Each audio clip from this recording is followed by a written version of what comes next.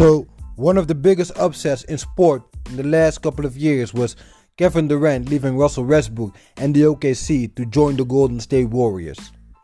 And the reason why it became such a shock is because he almost beat that team that year. They needed just one more win. And after they dropped the ball, he said to his friend who he had been playing with for over 10 years, we will come back and get him next year. So this is why I love Russell Westbrook, man. That boy is as competitive as they come. So my boy, he getting ready, he grinding the offseason. My boy turned on his TV, sees breaking news. Kevin Durant joins Golden State Warriors. Are you kidding me?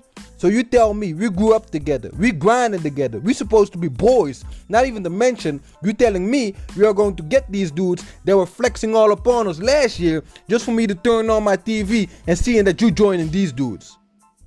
No call, no text, no nothing. 10 years. 10 years of friendship. So they said OKC wasn't going to make the playoffs without him. Look, this is what I need you to do to go to that next level. Because first game they played each other, my boy Westbrook just emotionally cut him. We ain't faking over here like you didn't leave me out here hanging, bruh. First game they played, he looked him dead in his eye like, bruh, you dead to me. And I'm not holding on to the past. I'm going to be the best I can be. I'm going to write my own legacy.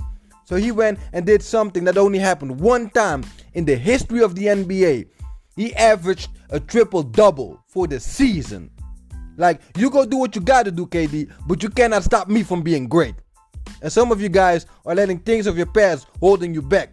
You're still trying to get people to like you who don't even like you. You all up on social media trying to be liked by people you won't even remember 5 years from now. My man became the most valuable player in the league with one of the best players. Because, look, I ain't gonna lie. Kevin Durant is one of the best players to ever done it. But my man became the most valuable player in the league when he left them.